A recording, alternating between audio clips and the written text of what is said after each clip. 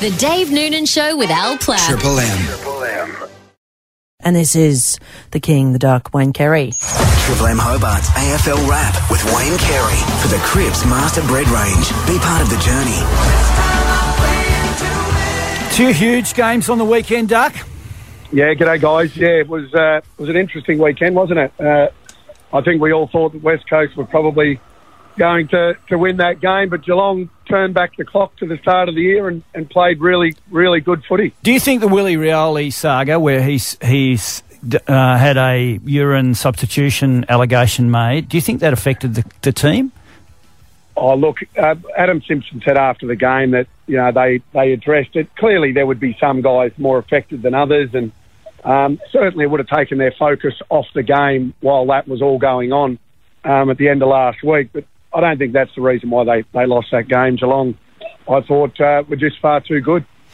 Isn't Joel Selwood a warrior? I mean, it seems like every week he ends up with a bandage around his head and blood down his face. It's crazy. Yeah, he's one of my favourites. Bit of a man crush on Joel.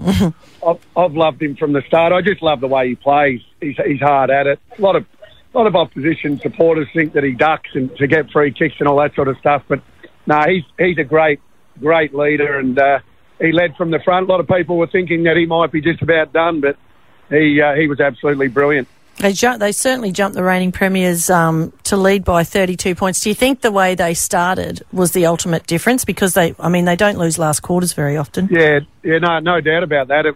That was the reason, no question. And whenever you're playing catch-up footy like West Coast were, and they actually got in front at one point, but that takes a lot of energy. When you get that far down, you've almost got to play the perfect game to beat your opposition. And Geelong were really good early. Tom Hawkins on, but he's found himself on report. Yeah, so is that going to make a difference to them this week? I mean, obviously it will. He's such a huge presence in the forward line, even if he's not kicking goals. Yeah, unfortunately, I don't think they can beat the Tigers without him. I know they're going to appeal it, but I'm not sure why. It's a waste of time. He's lucky he only got 1 week, to be honest. But 1 week, I think, you know, and if they do happen to get through, he gets to play in a grand final. So he's lucky that he didn't do more damage. I know it was sort of an open hand, but that had the ability to do more damage than what it did. And the other game I thought was completely over-umpired, and I thought the umpiring favoured GWS. That's the Lions game. And they ended up, was heartbreaking for the Lions and Chris Fagan. Yeah, it was. They've had a great year, and they don't lose anyone by their performances in finals. They were brave against Richmond, and they were really good, obviously, on the weekend. When you lose by less than a kick, there's obviously luck involved. And the big story out of that game as well is Toby Green, which I said Tom was lucky to get a week. How Toby Green's been given a week is beyond me. Didn't it look to me like he did get down? Because after that, Lachie Neale was definitely holding his face. Well, what Toby did the week before was 5 times what he did on the weekend, and he didn't get anything for that other than a fine.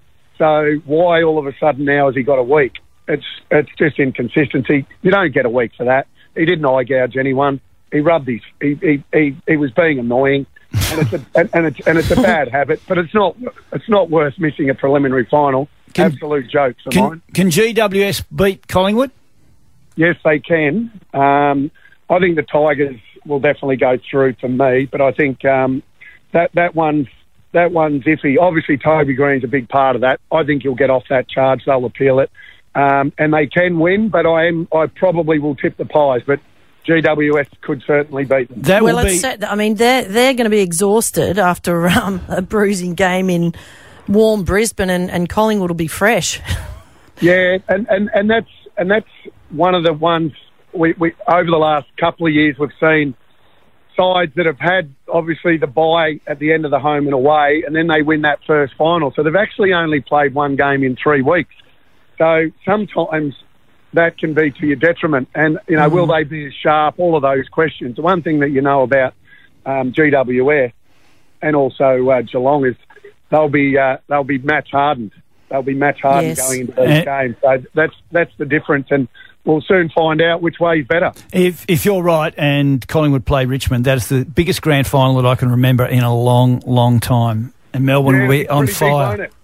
Big, it'll be pretty big. I'm not sure Yeah, I mean, you know, they're the two biggest clubs, obviously, in Melbourne. So that would be that would be huge. It will, and we'll talk to you next week, mate. Thanks for that. Thanks, guys. The Dave Noonan Show With Al Platt.